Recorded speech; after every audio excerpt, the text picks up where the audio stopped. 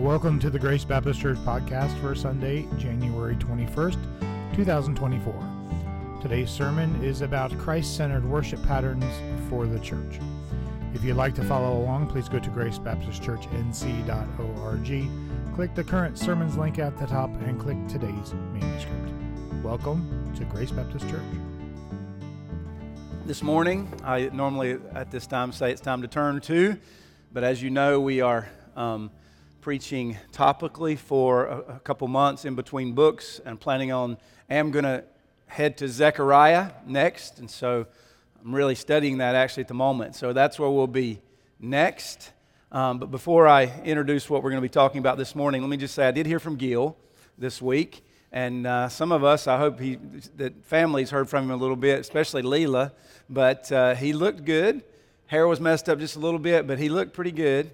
And calling from somewhere in Nepal, and things are going really well as he's traveling over and doing some work there and interviewing pastors and teaching pastors and being with churches and people. Very encouraging. So we're going to see, he'll share something, it may be a whole service in the next couple months when he comes back, but just want to let you know it's going really well. Should be back on what, Leela?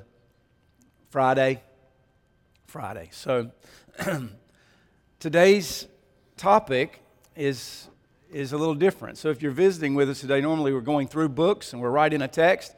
Not in a text today. But the topic is Christ-centered worship. And then after that, certain patterns of our worship.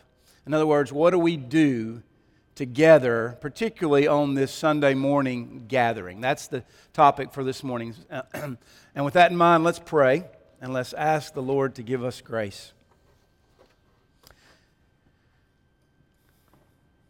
Heavenly Father, we give thanks. Thanks again for your great blessings upon us. We are gathered here again in the name of Jesus because we are Christians and we worship you together, and we gather on a regular basis. And it just happens to be we are here at the YMCA, where we've been gathering regularly for years to worship and to do certain things that the rest of the world is just not doing today. But we, as this church here at Grace and as Christians throughout the world, we are worshiping you. And Father, we give thanks.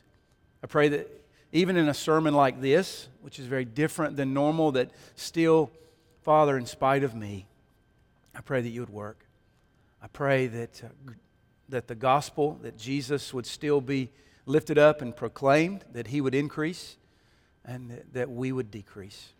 Father, we give you this time, and we pray that you would help us, as we know you will. In Jesus' name we pray. Amen. So let me just begin by asking, what is our goal as we gather on Sunday mornings as a church? Now, I think the big answer is clear. We gather to worship. And let me just say, as I've said many times from the outset, worship from one perspective is 24/7. It's everything that we do as Christians. Romans 12, verse 1. I appeal to you, therefore, brothers, by the mercies of God, to present your bodies as a living sacrifice, holy and acceptable to God, which is your spiritual worship. So we worship all the time, spiritually, by giving our lives in faith as we look unto Christ, minute by minute and hour by hour and week by week. And this includes all of life. But from another perspective, we come together on Sundays to worship in a particular way. As a church, we gather, we sing, we pray, we read the Bible, we listen to preaching. Once a month, we take the Lord's Supper. When someone becomes a believer, we baptize them, and we do all of these things. And all of this is still worship, another big category of worship. These are the things that we do as a church. And only Christian churches do such things. Only Christian churches worship in such ways. And so this is our goal from a larger perspective, to worship God. But today, I want to look at worship from another perspective. And I want us to consider patterns of worship. And I'll just let you know that this sermon was prompted by Caleb and I reading this book together. We finished a few months back, but we went through this together, and it was very eye-opening for me and for Caleb, and also it is the occasion for this sermon. Now, what I'm putting down here is the applications are all mine, but we're taking this from Bryan Chapell's book, and I would commend that to you. If you haven't read a book on worship, it's a really, really good one, a fairly quick one as well. So if you're interested in that, maybe we'll get a couple copies to put on the book table. That's where I'm prompted this morning. And what I would like for us to do is get a clear picture about why and what we do when we gather, particularly for this weekly service. In other words, what does it look like? What do we do here in this service? So I just basically have two truths. They're not very long, and then a lot of applications to just kind of think through some of these things. And so, first truth, I'll go ahead and give them to you. Our worship is Christian. Okay, that's number one. And then number two, our worship is based upon patterns that we see in the Word and that we see throughout church history. So let's begin with the first truth. Our worship is Christian, and this is obvious. So this is just a reminder this morning. In other words, what we do when we gather for worship is particularly Christian. Our worship is Christ-centered. Another way of putting this is to say that our worship we could say that it is gospel-centered. And what is the gospel? The gospel is the good news of Jesus Christ. For God so loved the world that He gave His only begotten Son, that whoever believes in Him would not perish but have everlasting life. This is a good verse that represents the gospel. We gather today, we worship today because we are Christians. We have heard the gospel. We have believed on the Lord Jesus. We have received the Holy Spirit. We've been reconciled to God. So these things, if you are a Christian, all these things are true. This is why we come together. We have been adopted into His family. Our sins have been forgiven. The wrath of God no longer resides upon us. His anger has been placed upon Christ on the cross. And those who believe in Him, the great exchange takes place. He takes our sin and we give Him, He gives us His righteousness. And so now He intercedes for us. He rose from the dead after the third day. He sits at the right hand of the Father and He intercedes for us. And He does this because of God's plan from before the foundations of the world to save sinners.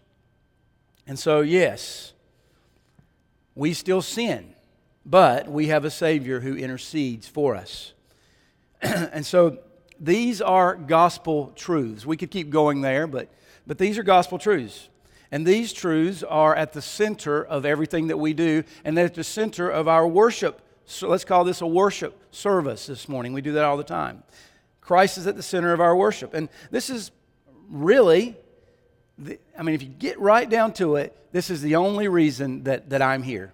The only reason that you are here this morning. Now, because if it weren't because I'm a Christian, I'm not sure I would come to a gathering and meet with people week after week and year after year after year. I love all of you, and I think I like most of you. No, I like all of you as well, but we gather together as Christians because we love one another. And, I'm sure we could gather to play board games, weekly, or we could gather to play golf weekly, or we could gather to do something, or we could you have a group of friends that do something they like together. But over time, I'm going to start missing quite often because that's going to be not really that important. But what we do as Christians, think about it. Besides when you travel or when you have something or when you're sick, what have we been doing? Those of us who have been here from the beginning. We meet every week. We, as Hebrews 10:25 says, do not forsake the gathering together of God's people. That's what we do, and we do it because we are Christians, and we do it because it's our desire. I'm not coming out of duty. Now, sometimes it feels like out of duty, but over a long period of time, you come because you love Christ, and you want to worship God because God's great grace that He has shown you in Christ. And so we desire to do this. We desire to worship. And we are given instructions by the Word of God to do this. Now, this means that when we do meet, our gathering must reflect the gospel of Jesus Christ. If you think about the sun, the rays coming out of the sun, well, the rays just reflect and show the glory of the sun. Or the waves that we see just on the edges of the ocean flow from the mass ocean. In the same kind of way, our worship displays the glory of God in the gospel of Christ. And so in that way, our worship as Christians is very exclusive because Jesus is exclusive. There's only one way to God, only one way to get to God, and so there's only one way to worship God in the face of Jesus Christ. For there is one mediator between God and man, the man Christ Jesus. 1 Timothy 2:5. Jesus says, I am the way, the truth, and the life. No one comes to the Father but by me. And so with that truth in mind, our worship is Christian. Again, that's just a reminder. With that in mind, just a couple applications. And I think I've already kind of said this, but first application, only Christians worship this way. Muslims have a particular way they worship when they gather. Hindus have a particular way they worship when they gather. Animists have a particular way of worship, and so on and so forth. So what we do is particularly, exclusively Christian. Another application which just follows this. This means that we cannot gather together as a church on Sunday mornings and just speak about God and not include Christ. And a lot of churches do that. I would say that's not a Christian church, but we can't leave out Christ. And further, we cannot assume, I think, if you want to go a little bit further, we cannot assume that folks are getting the gospel by just preaching a good moral sermon and then just saying, come to Jesus. We haven't really got any deeper into, you take for God so loved the world that He gave His only begotten Son, that whoever believes in Him will not perish but have everlasting life. You can break that down and say who God is, what He does in loving. Who does He love? Sinful world, and that the world is perishing without belief in Christ, but those who believe on Him. We can break that down. So we cannot ever assume that our people week after week in churches are getting the gospel. So we must do that. I've heard stories this week of churches who the pastor will preach a 20 to 25 minute sermon about some good moral thing, barely even mention God, but probably mention God and then not even mention Jesus. Well, if that's the case, I don't even know if I could give a church a pass for doing that one time. But if that's the case week after week, can you call that a church if it's just giving us some moral deal about how we should live our lives and then assuming we're getting things about God and the gospel? We cannot do that. We are here to lift up Christ and that Christ might increase, that we might decrease. Another application, and I'll hit on this a little bit later. We can't merely have a service, I think, as a Christian church and just say, hey, the Spirit will lead us today. Let's just gather and see what God brings for us today.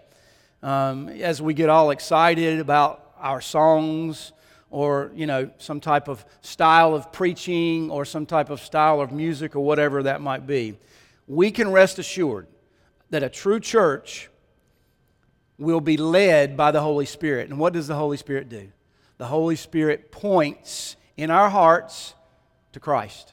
And so when Christians who have the Holy Spirit gather together to worship in this setting, then the preaching and the preacher must always point to Christ in some way. And so those are just a few applications. Let's move on now to truth number 2, which more is closely aligned to this book. And Caleb, I'll give you a test and say, how did I do? But I feel like I'm leaving out 99.9% of this. But second truth, our worship can be distinguished in patterns of Christian worship. Now, you might call this the order of worship. The things that we do when we come together. Have you heard of the word liturgy? That is also, how we do, what we do when we come together, order of service. And maybe it isn't so clear to us at Grace because we don't have a bulletin. So we don't see, do we? We know the order of service, but we don't see it.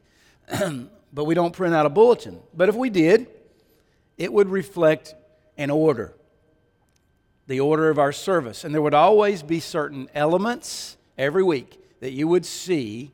I think just most churches print out a bulletin, whether they're Lutheran or Methodist or Presbyterian or Baptist, and many Pentecostal churches, they print out a bulletin so you can see. And if we were to go through them, probably you're going to see that they're very close to at least the same elements or patterns of worship. And so, my question is, what are these patterns? Now, before I give us these patterns that Bryan Chapell points out in his book, I just want to say that let me give a little background on what he does. He begins with going way back before the Reformation.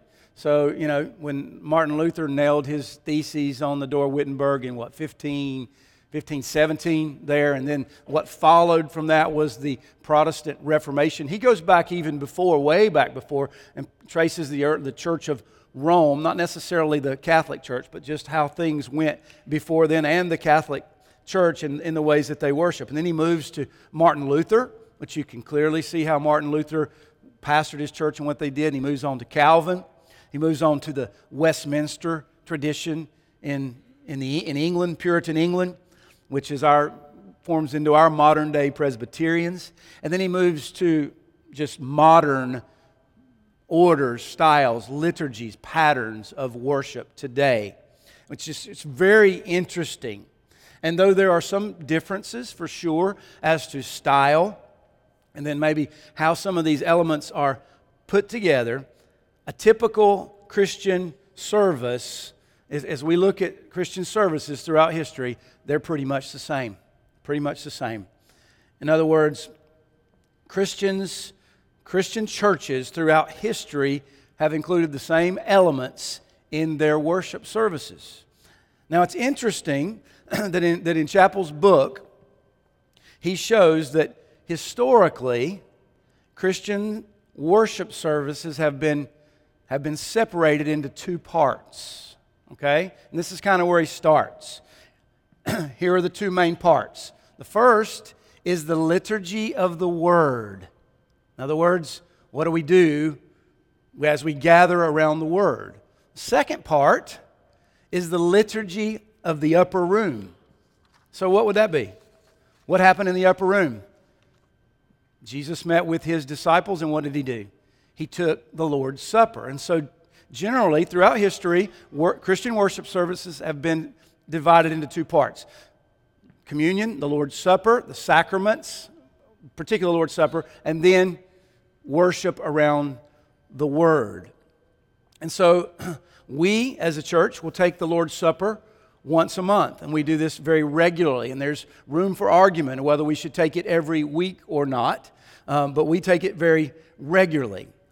But at the same time, every Sunday, our worship is centered around the Word of God, the patterns that come from the Word of God. Every week we do this. And so, what are these patterns of worship?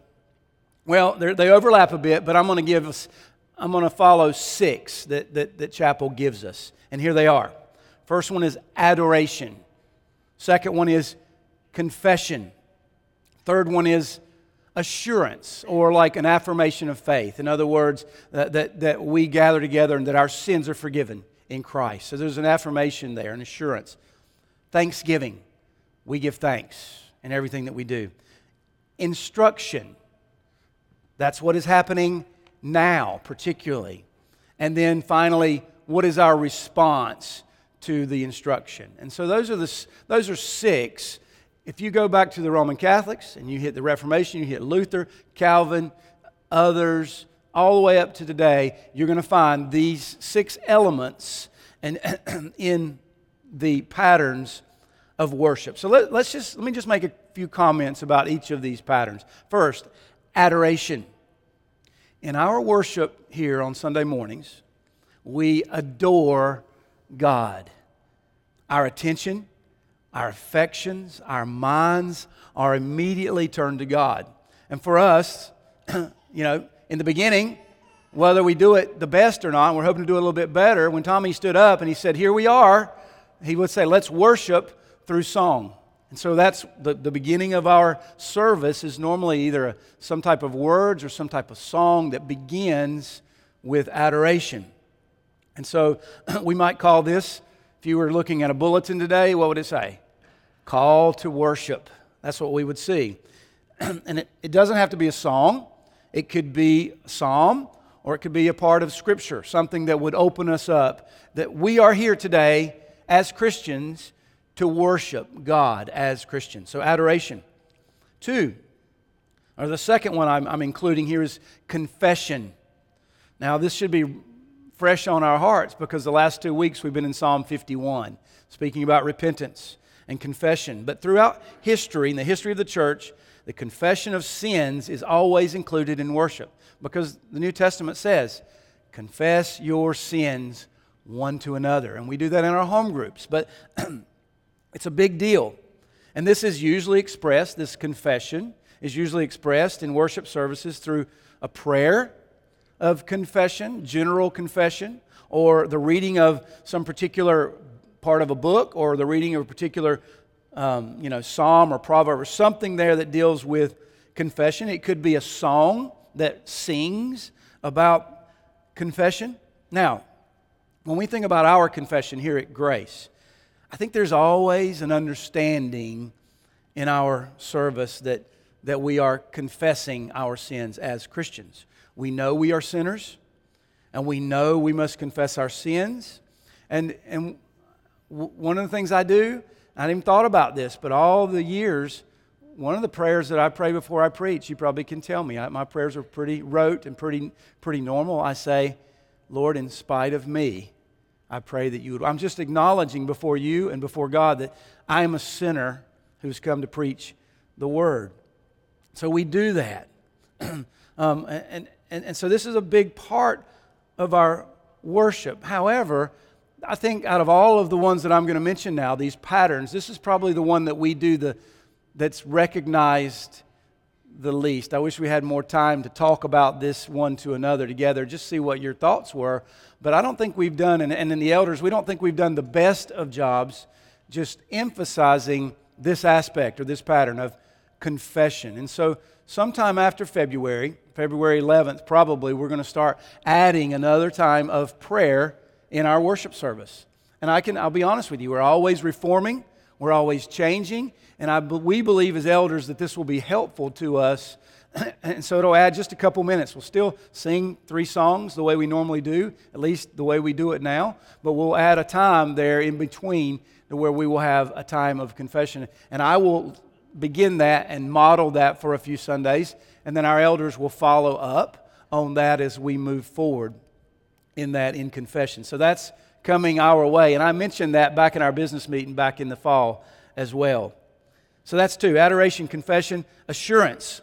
This may also be called affirmation of faith. In other words, in Christ we know that God is with us and that He has forgiven our sins. And I think this comes out in our service, in the preaching, in the songs we sing, in the things that we read. We know that God is with us. Another one, thanksgiving. And I think we see this in our service as we sing and as we pray and as I preach. And all that we do, we give thanks. And then finally, or not finally, but right before the finally, is instruction. That's what is happening now. A little different today, I know, but that's what I do. That's what we do as elders. That's what we do when we stand up. We give instruction about what the Word has to say. And so the worship service would not be the worship service if we didn't have this instruction. And then finally, what is our response? We do that especially in the Lord's Supper monthly. We do that as we pause between the sermon and then the final song. We do that, I think, in my preaching, I often say, how are you doing? What are you going to do in response to what you've learned today? And so there's this response that when we come to church, we want to be changed. And so we hear all these things and we worship, and we're praying, God, change me in response. And so what is our response? And now let me mention one more, and that doesn't matter how you do it, but I think there's another pattern of worship, which is giving. And so we don't have we used to have, before COVID, we used to have a formal time of giving where the instruments, Ben would come up normally and play a song on the piano, and we would pass the offering plate around. Since COVID, we have stopped that, and we need to make us more aware. We don't have any plans of moving that back into the service, but know that that we do give as Christians, and we are expected to give weekly or on a regular basis. And I think as members, we know that, and we know where the offering plates are at the back. And so those are the patterns of worship. And I would say, looking throughout history very clearly, where do you think those patterns came from? Well, from before the New Testament was written, the patterns they began, as they looked to the Old Testament scriptures. But our patterns of worship come from the Bible. And then these patterns have gone out into traditions. And so I would say that if we do not include all of these biblical patterns, if we leave something out, we're not doing very well as a church, and it's things that we cannot do as a Christian church. So those are my two truths, okay, this morning. So with that in mind, with those two truths, that we see it's Christ-centered, our worship, and that there's patterns that we do on Sunday mornings when we gather, I want to spend the rest of our time with just making some comments and applications to follow. Well, here's a couple comments. First comment: it is good news to us that worship patterns have stayed the same and have not changed. That's something that this book points out greatly as he goes through Rome and then the reformers all the way up till today. It means, since these patterns have not changed from the early church, it means as a whole, the Christian church uses the same standard, which is the Word of God. And apparently, tradition reflects this truth. And so this has been 2,000 years of Word-based tradition in the way that we worship with one another, what we do when we come together. And so that this should be very encouraging to us, that we're just not out there somewhere, and that we have the Word through tradition that brings us here to do the patterns and worship in the way that we do. Another comment: the ways that we worship as a Christian church unites us and connects us with all Christian churches throughout history. And so we're not out there somewhere. We are still clearly in word-based tradition of worship when we come together. Now, Baptists might do it a little bit different. Presbyterians will do it a little different. Lutherans will do it different. And other churches might do them differently. But I would say as long as we are getting the gospel right and we are following what the Word says on the things that we come together to do, this is a good thing. Now, let's move on to some applications. First application: the closer we listen to and adhere to the instructions and the examples of the Word of God in our worship, the more faithful we will be in our Christ-centered worship. And this is, I think, an obvious truth. In other words, worship in the right way keeps us accountable. Let me ask, has anybody ever heard of the regulative principle of worship? Just curious. Give me a hand. Have you ever heard of the regulative principle? A few people have heard of the regulative principle. Well, this is a principle of worship. And by the way, I've mentioned it probably more than 7 or 8 or 10 times through the years. And so you have heard it. But this principle of worship basically says that we are patterned after the New Testament. So therefore, our regular principle of worship is to follow the examples of the Bible, particularly the New Testament. In other words, if the New Testament doesn't tell us to do something, or we see no clear example from it, then what we want to do when we come together with these patterns is to stick to the New Testament as closely as possible without adding stuff to the worship service.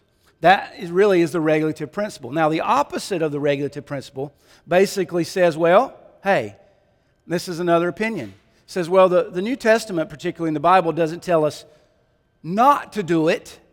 So if we're being Christian, let's go ahead and add it to our service. Do you see the difference? So it's kind of hard to argue that someone is necessarily wrong on that, because you can still be very Christian and still following the patterns of worship, but add things and make them Christian in your worship services. Well, that is kind of the opposite end. Again, the regular principle says, wait a second here. As Christians, this is what we've got. Therefore, we should stick to the New Testament and its examples and its patterns as clearly as we can. And if we do so, and I fall on the side of the regulative principle. We follow on the side as elders on this regulative principle, and because we believe that keeping things simple is the best thing according to the New Testament. I'm going to hit on that in some of our applications, but let me move to another application. Christian worship is comprehensive. Comprehensive. So all these patterns that I've talked about this morning, they're all worship, okay? It's not merely the sermon, or it's not merely the Lord's Supper. It is all of the above. In his book, Chapell tells a story about he goes to this church to preach. And when he does, pastor's gone, he's out of town, so he's filling in for this pastor. So someone from the church, another lay leader, another pastor, elder, comes up and says to Mr. Chapell, he says, I'll take care of the opening stuff so that you can do the sermon properly. Now this is interesting, and it may reflect an ingrained way of thinking, particularly in Baptist churches, maybe even including our church, to say, hey, I'll take care of the opening stuff so that you can do the sermon. And that says a lot if we are thinking like that. The meaning is this. Hey, that opening stuff is in most people's minds the assortment of hymns and the prayers, what Scott did when he got up here this morning, other things that might be happening, and we need to get through all of that so that we can finally get to the preaching of the Word. And so with this kind of mindset, I think there might be it may be unhealthy a bit to think like that.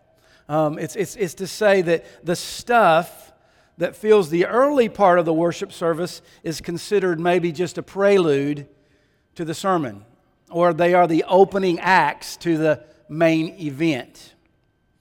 Let me ask, have you ever thought like that? Yeah, let's just get through those things. Now, let me just say, from one perspective, the sermon is the main point, because it is clearly applicable to your lives. So when you come in here, I hope that you get something that you can take from, that you can trust God with, and you can go out and live a more godly life and trust Christ more. And so from that perspective, that is true. But when it comes to just worship and the traditions that have been passed down through the Word to us as Christians, the adoration, the praises, the giving of thanks, the time of confession, the reading of the Word, the singing, the closing song, and then contemplation. What about all of those things? If those are just the things or the stuff or the prelude to the sermon, then I think we're thinking about worship on this Sunday morning in an unhealthy way. With that in mind, I think that means for us that we must take every part of this worship service very seriously. And let me just say by way of application, maybe you haven't thought of that up until now, but I think that means that we show up on time. If you're not, or if maybe you've just been mistaken. You think, I just want to get the sermon. That's fine if that's the way you've been thinking, but now you know better. All of this is worship as we come together. So it makes a seriousness to, what we do. And I know it's hard. We meet where? In a gym. Jeff, what did I tell you to do a minute ago? Pick up the balls. 2 minutes to go, right? I get that. We are in a gym, but we can still think seriously about all of the worship service as it is comprehensive. And so I think that's one of the things this book, Caleb, has done for me, is to make me think about our worship service as we are adding a time of confession, and to start thinking through some of these things a little more clearly, that we might as a church worship in all of these ways, from the beginning when we come in here to when. So we're even thinking about moving the announcements to the very beginning, or doing something a little bit different, just to accentuate those patterns and not move away from what we should be moving away from. And so that's very important. Now, as far as how we order our service, as elders, we are always open to suggestions and anything you guys might want to come and talk to us about. But that's been really good reading this book. Another application. Worship is not merely singing. Now, I know we don't necessarily think like that, but in our current American church tradition, many people don't see the sermon as a part of worship. Now, it's good, but they don't really see that as worship. And I think a lot of people just think, well, they've narrowed worship down to just basically singing from the heart. And so that's what we do. We have come to worship. And I think that's something that we see in the American church. And yes, singing is worship. And it does come from the heart as we give praise to God. But singing is merely a part of our pattern of worship that we do on Sunday mornings, with adoration and praise and thanksgiving and contemplation and instruction. And so it is more than just singing. Another application, and this is a long application here, but worship is not merely a feeling about God, which kind of flows from what I just said about singing. Now, heart worship is displayed in adoration and praise, confession, instruction, etc. And we don't always feel good, do we, when we come on Sunday mornings to worship? We don't. You might have had a fight with your spouse, or your kids have been uglier than they've ever been, or there are distractions. You name them, and we get that. And I understand that from my own life, and we all know that is true, for sure. But at the same time, our hearts find great joy and satisfaction and hope as we worship in these ways week after week after week. And yeah, many times we do come because we know it is our duty. But over a period of a year or two or three, we can look back and say, I was glad to be with God's people worshiping God. And so I also think of some of the experiences where you hear people say, the worship service was so good today. It was the best one in a year because the Spirit of God moved. Or, someone maybe gets up and confesses their sins in a way that they haven't before. Or a particular song or something that happens in a service moves you in some kind of way. And then for you to think, or maybe the culture to think, hey, that worship that's really worship, because I really felt the Spirit today. Now, I'll mention this again in a moment, but those things do happen, and we expect them to happen. But if that's what you think Christian worship is over a period of time, then you are mistaken. And when these kinds of things happen, I've often heard someone say, or even the preacher say, man, God really moved us today. As if to say, God doesn't normally work like that week after week after week, as we do the same patterns and as we hear the same word preached. It is the same Holy Spirit faithfulness through all of these things. But you know what? I think that has led some people to say, you know what, I'm not even going to plan the sermon today. I'm just going to read from the passage. I even talk to pastors who say, talk to them on Friday. What are you preaching this week? Don't know. Have no idea. I'll think about that on Saturday night. Well, I know there are times for that, of course. But generally speaking, what would you do if that would have been at Grace? I don't think probably most of you would be here. You would be somewhere else where someone is actually preparing to preach sermons. I can't imagine not planning this service or not preparing to preach a sermon and just waiting for God to move by His Spirit. I believe if we were to do this over a time, we would cease to thrive for sure as a church, and may even cease to be a church at some point. At the worst, we would just be, or the least, we would just be unhealthy. So, with that in mind, every week is, and when we order our service, in our worship, in our liturgy, God works faithfully through everything that we do. Now, I do believe that God moves in special ways by the Spirit through our gatherings. He does this in my life. Some sermons move you. And it's funny because when a sermon really moves you, you tell me. And then the other, 10 or 12 or 13 weeks goes by, really didn't like any of those sermons. But really, and I'm the same way when I preach.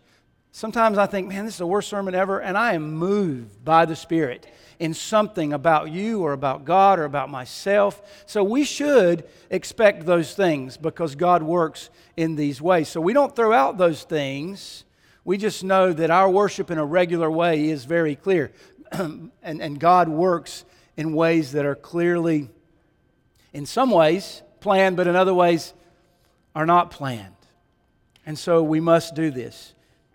Now, if you think about, if we go back to our first point, if we're going to be a Christian church that gathers together to worship, then we must be faithful to the Word of God and the gospel, and then the patterns that we've been given and that we've seen.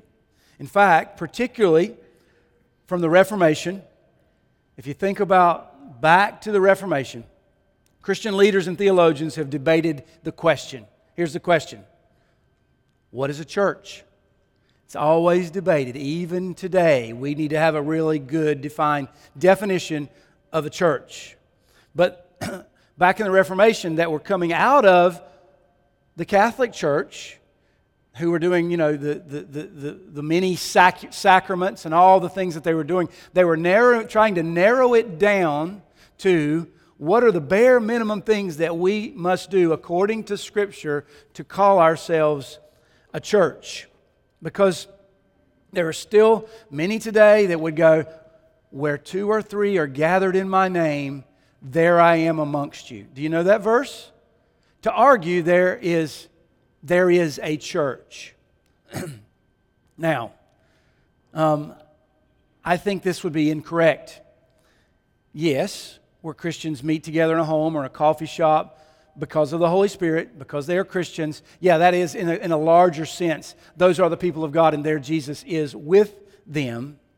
But can such gatherings be called a church? I think not.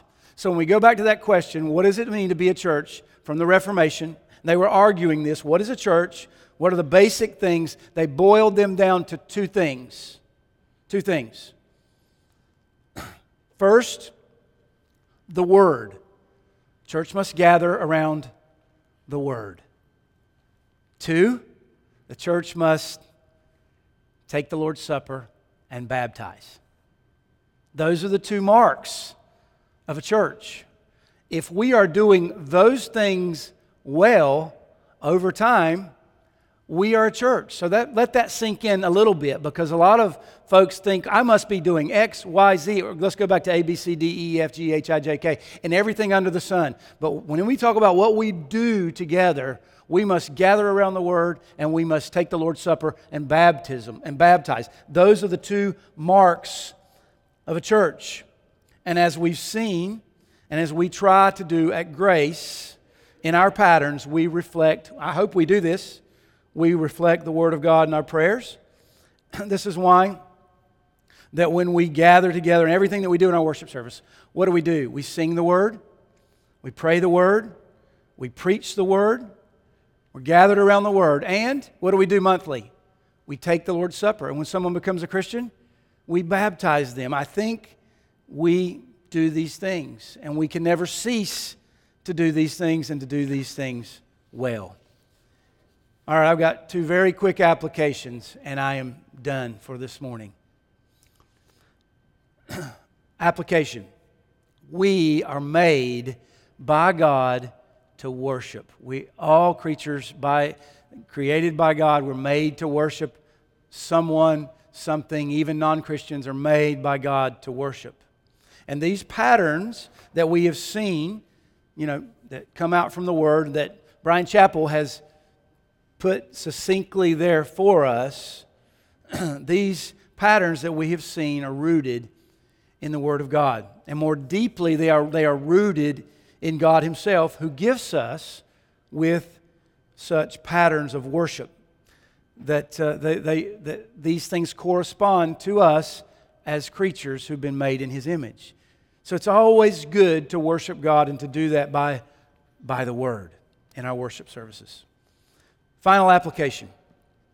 And there is so much more I could say, but I would say with this in mind, prepare yourselves to come in here on Sunday mornings. And I've said this before. Prepare yourselves. Don't just think, I just want to hear something about the sermon that I might be able to lead. No, you're coming together as the church who has believed on the Lord Jesus, who has the Holy Spirit, who gathers together. Paul says the church is the pillar and buttress of the truth. There's nothing more important than what we do together as a body. And so I would say prepare yourselves to come and worship. That might look like Saturday night. When you gather around the supper table with your family, maybe say a short prayer. Lord, help us prepare to gather and worship tomorrow morning with your people.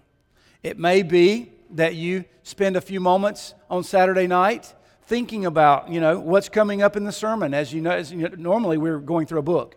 So you know where I'm going to be preaching from. And just take a peek at that. Or to just ask God to help you to, worship Him. It may mean going to bed just a little bit earlier as opposed to staying up, till 1 or 2 in the morning, playing video games or whatever else, we do. And so I would urge you to do that. Or even on Sunday mornings, wake up just a little bit earlier. And number one, as I've already said, get here just a minute or two. We like to get here at 9:30 because those who are here, we talk. But get here on time, knowing that when Tommy or when Caleb stands up, and that is our worship, and we begin our worship. And I'll just be very honest with you. Many of us, we are all together in the body, many of us don't come in until sometimes 5-7 minutes after we've already gotten. We can do better on that, guys. We can do better. But if you continue to do that, don't worry. I'll still love you, and we'll be okay. But I'm just pointing this out, okay? That we can do a little better job. We can do that better. But prepare yourselves for worship. At the end of the day, the more we focus all of our patterns of worship towards Christ, the more biblical and right our worship will be. That was truth number one. These are the things that we must do in our gathering, and these patterns that I've given out this morning. And if we are doing these things regularly and assuming that we are getting, again, the gospel right as we gather around the Word, I think we will be a healthy church going forward. These simple things. It's not about everything else under the sun that we think the church might be. But we must keep doing these things together. So, with that in mind, I will close us now in prayer. I hope it has been helpful in some way. Again, if you're visiting, very different than most sermons, but sometimes we need these kinds of sermons just for clear instruction on such things. So let's pray together.